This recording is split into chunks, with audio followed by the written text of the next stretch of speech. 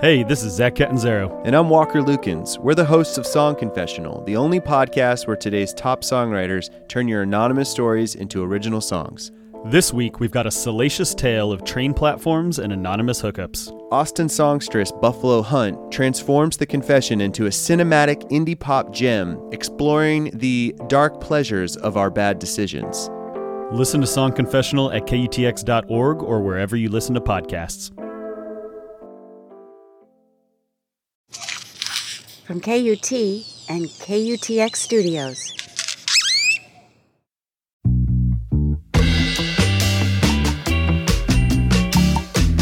Hello, and welcome to This Song, the podcast where artists talk about the songs that formed and transformed them. I'm your host, Elizabeth McQueen, and if you're one of those folks that found this podcast because of the feature on iTunes, then welcome. And if you're someone who's been listening for a while, thank you so much. We here at Team This Song work hard to make this podcast happen, and we're so happy to have people listening. And just so you know, we make this podcast at a radio station in Austin, Texas called KUTX. We call ourselves the Austin Music Experience. It's rad. And thanks to the internet, you can listen to the radio station anytime, even if you don't live here. We are online at KUTX.org, or we have an app for that. It's always good to get a taste of Austin, you know? So this week on This Song, we are going to hear from an Austin artist, Mobley. I'm a fan, and I have been for a long time. In fact, this episode is a rerun. The interview was recorded in 2015, and it was released in April of 2016, and we are bringing it back again because Mobley has a new project coming out this April 27th. It's called Fresh Lies Volume 1, and it's more than just a record. You see, Mobley's starting this song cycle, which is, in his words, a large collection of songs that are connected by a thematic and conceptual approach. And the common thread in these songs is that all the songs will use the metaphor of a romantic relationship to explore his own relationship as a black man with the United States of America. Fresh Lies Volume 1 is the first batch of songs. He's committed to exploring this song cycle for as long as he's making music. And I'm paraphrasing his words here. He wants to make one volume for every generation that has passed since his ancestors were brought to America. Anyone who buys the vinyl version of Fresh Lies Volume 1 will get a digital copy of every new Fresh Lies song that Mobley makes for the rest of his life. Y'all, I love it when people make art. You can see why we chose Mobley as our Artist of the Month here at KUTX. Every month, we spotlight a different Austin artist and have them do a live in-studio and a My KUTX guest DJ set. And for April, we are totally focused on getting the word out about Mobley because he's making something that matters. When I talked to him before, we talked about this theme, about how he had found himself writing these complex love songs to the U.S. And he told me about an artist who showed him how beautiful vulnerability could be. There are lots that predate my career as a songwriter or as a performer, but in terms of one that I felt expanded the bounds of what I thought you could do with pop music and rock music, I think it would be the record 808s and Heartbreak by Kanye West. So keep your love locked down, your love locked down, keeping your love locked down, your love locked down, now keep your love locked down, your love locked down, now keep your love locked down, you lose. I think it was maybe the best pop record that came out that year. It did things like you talk about singing, he can't sing, and it's all singing, you know what I mean? And what makes it work is the emotion and the songcraft and the production, and I produce my stuff. So production is part of songwriting for me. When I hear a part, I hear it panned, or I hear it with reverb on it or whatever. So as a producer, as a producing songwriter, sounds are really important to songcraft, and so that was really mind expanding for me. On loan lonely nights I start to fade. On lonely nights I start to fade. Her love's 1,000 miles away. Her love's 1,000 miles away. Memories made in the coldest winter.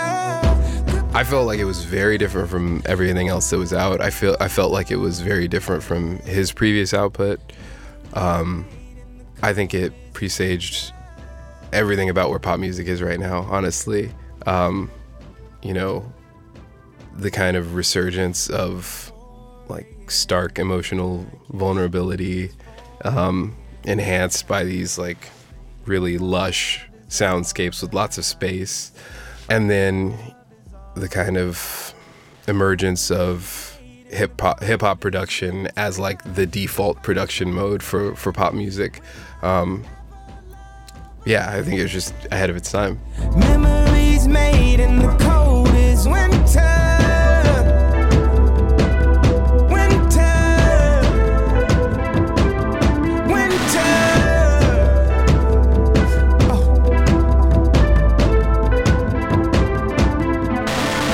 It's called 808s and Heartbreak because the beats are all centered around 808 beats. Oh, which is like the very core bedrock of like Yes. hip hop Yeah. production. Pretty Right. much. Yeah. And so, yeah, you have this guy known as a rapper who, and this was like when, I don't know, I'm sure you remember when auto-tune like got really popular as a... Yeah, Little Right. Cher, Believe in Life After Love, but then also Right. like, it made its way into everything. Right, Yeah. right. And like conspicuous use of auto-tune because it had been around for a while. Like as an effect. Right, exactly. Yeah. But yeah, so he just conspicuously was like, this is a tool that I'm going to use to make my non-singer voice singerly enough that I can sing songs. Does he do that thing where they like, there's actually like weird auto-tune runs? Like, Yeah.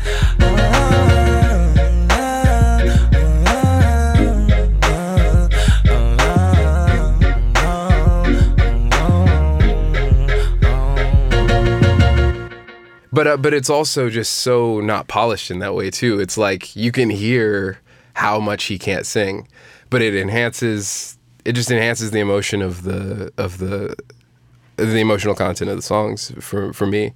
Is it a heartbreak record? Is it like Totally. sad It's record? very sad. It's a very sad record. I think it was written on the heels of like him breaking up with his fiance or something like that. Honestly, I don't know the story that well, but it is definitely a heartbreak record. Yeah. People talk like it's old news. I played it off and act like I already knew. Let me ask you, how long have you known, dude? You played it off and act like he's brand new. When you decide to break the rules, 'cause I just heard some real bad news. Regardless of how people feel about him as a rapper or a lyricist or a public figure or whatever, I don't know any music producer who I would take seriously who doesn't think he's a genius as a music producer. And so just, if only in that regard, you know, kind of the tutelage of being an avid Kanye West production listener.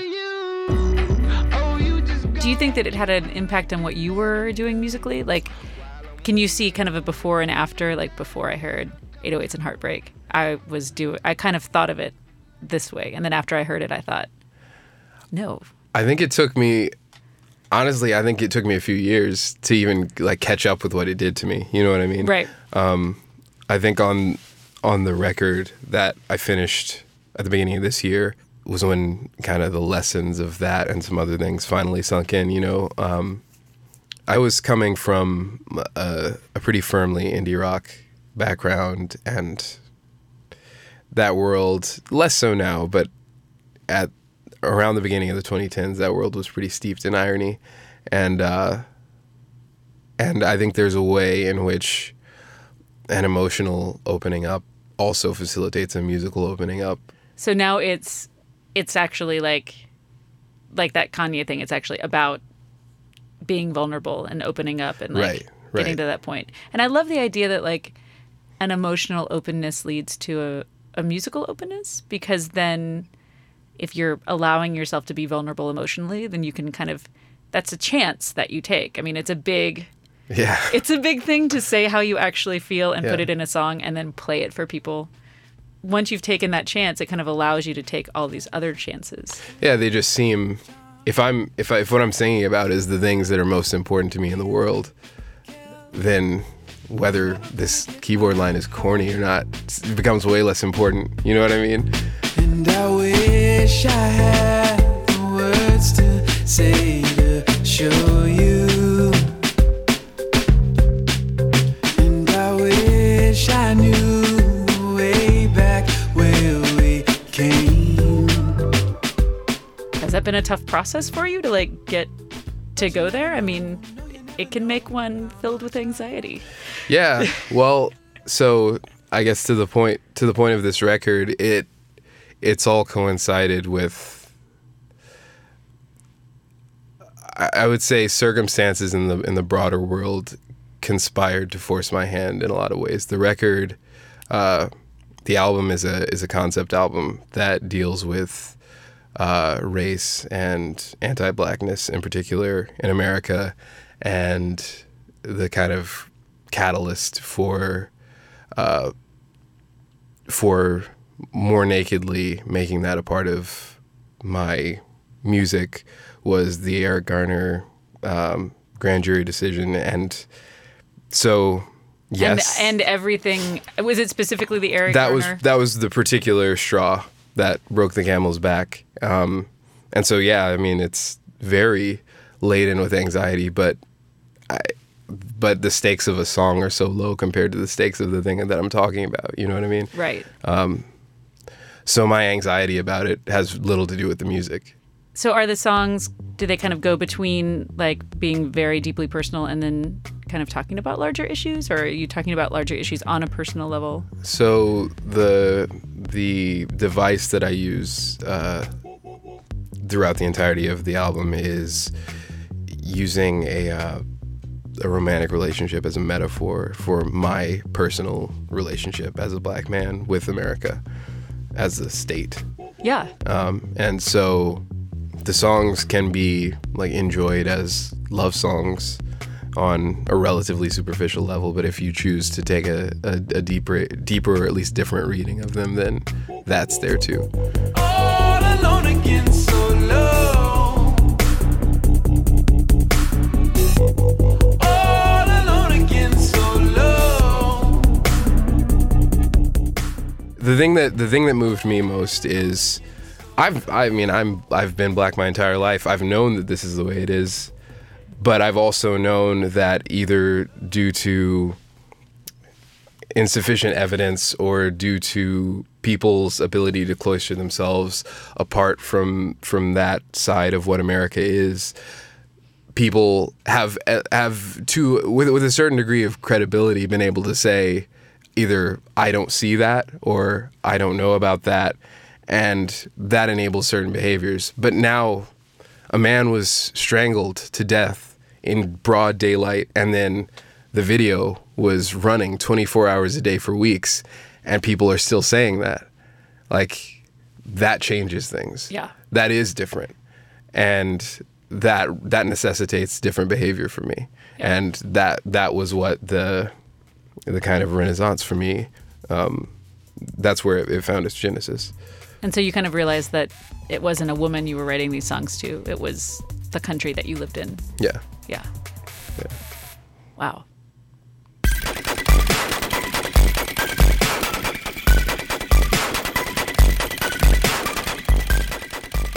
Well, thank you so much. Thank This is you. really great. Thank you.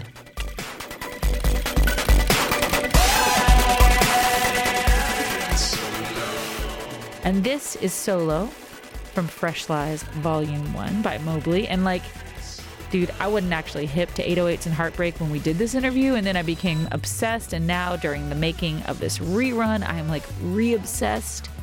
And yeah, Mobley, he's really good. If you want to get in on the ground floor of Fresh Lies, you can.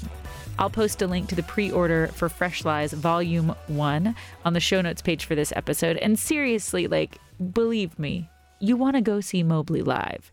If you live in Austin, he'll be coming to KUTX to play an after-hours set in Studio 1A. That's our gorgeous live performance studio at 7 p.m. on the 26th. And if you can't make that, he'll be doing an in-store at Waterloo the next day. And then he's going to go on the road. Maybe he's going to be coming to your town. So yes, I will post a link to his tour dates on the show notes page for this episode at KUTX.org. And as if that wasn't enough, Mobley has a new single coming out this Friday. It's called Young Adult Fiction. So you should go follow him on social media. His handle is @MobleyWho, and we'll also tweet it out. So yeah, you should follow us. Our handle is @ThisSongKUTX.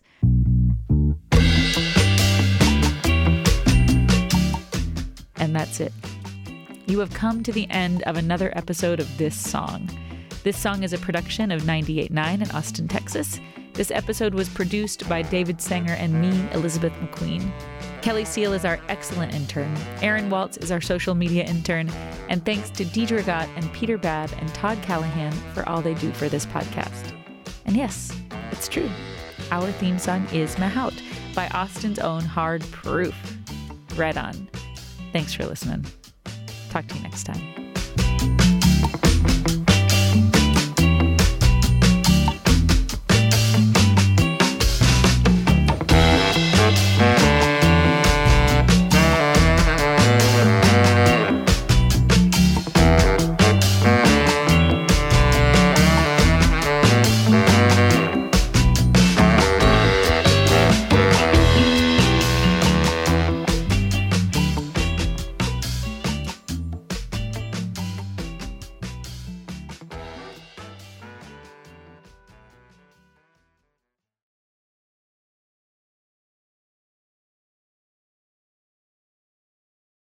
KUT's next AT Explained live show is April 3rd. Brand new stories about Austin's people, places, and culture, told live on stage by your favorite KUT journalists. I've never gotten any specific invites from Steiner Ranch. And that's about the time Charlie chomped down on that chicken. I will hypnotize you into securing my law services. Join us April 3rd at the Paramount Theater for KUT's next AT Explained live. Tickets are on sale now. Get them at austintheater.org, and we'll see you there.